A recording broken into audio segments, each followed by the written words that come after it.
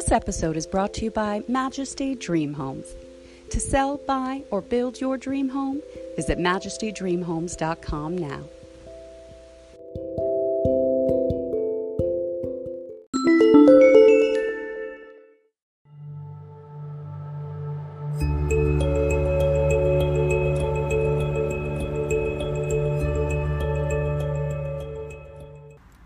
Hello, beloved children of God. We are back with Scripture of the Day, reading Psalm 143:7.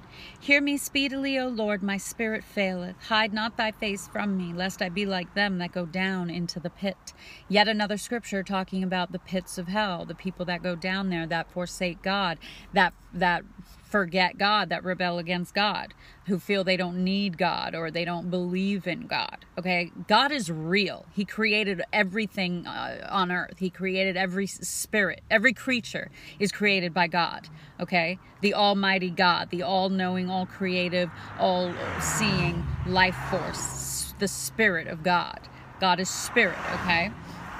He became a man and dwelt in Jesus Christ, and that's why we have a form of a face in Jesus Christ to identify with as God. But your spirit will fail, and you will pray to the Lord.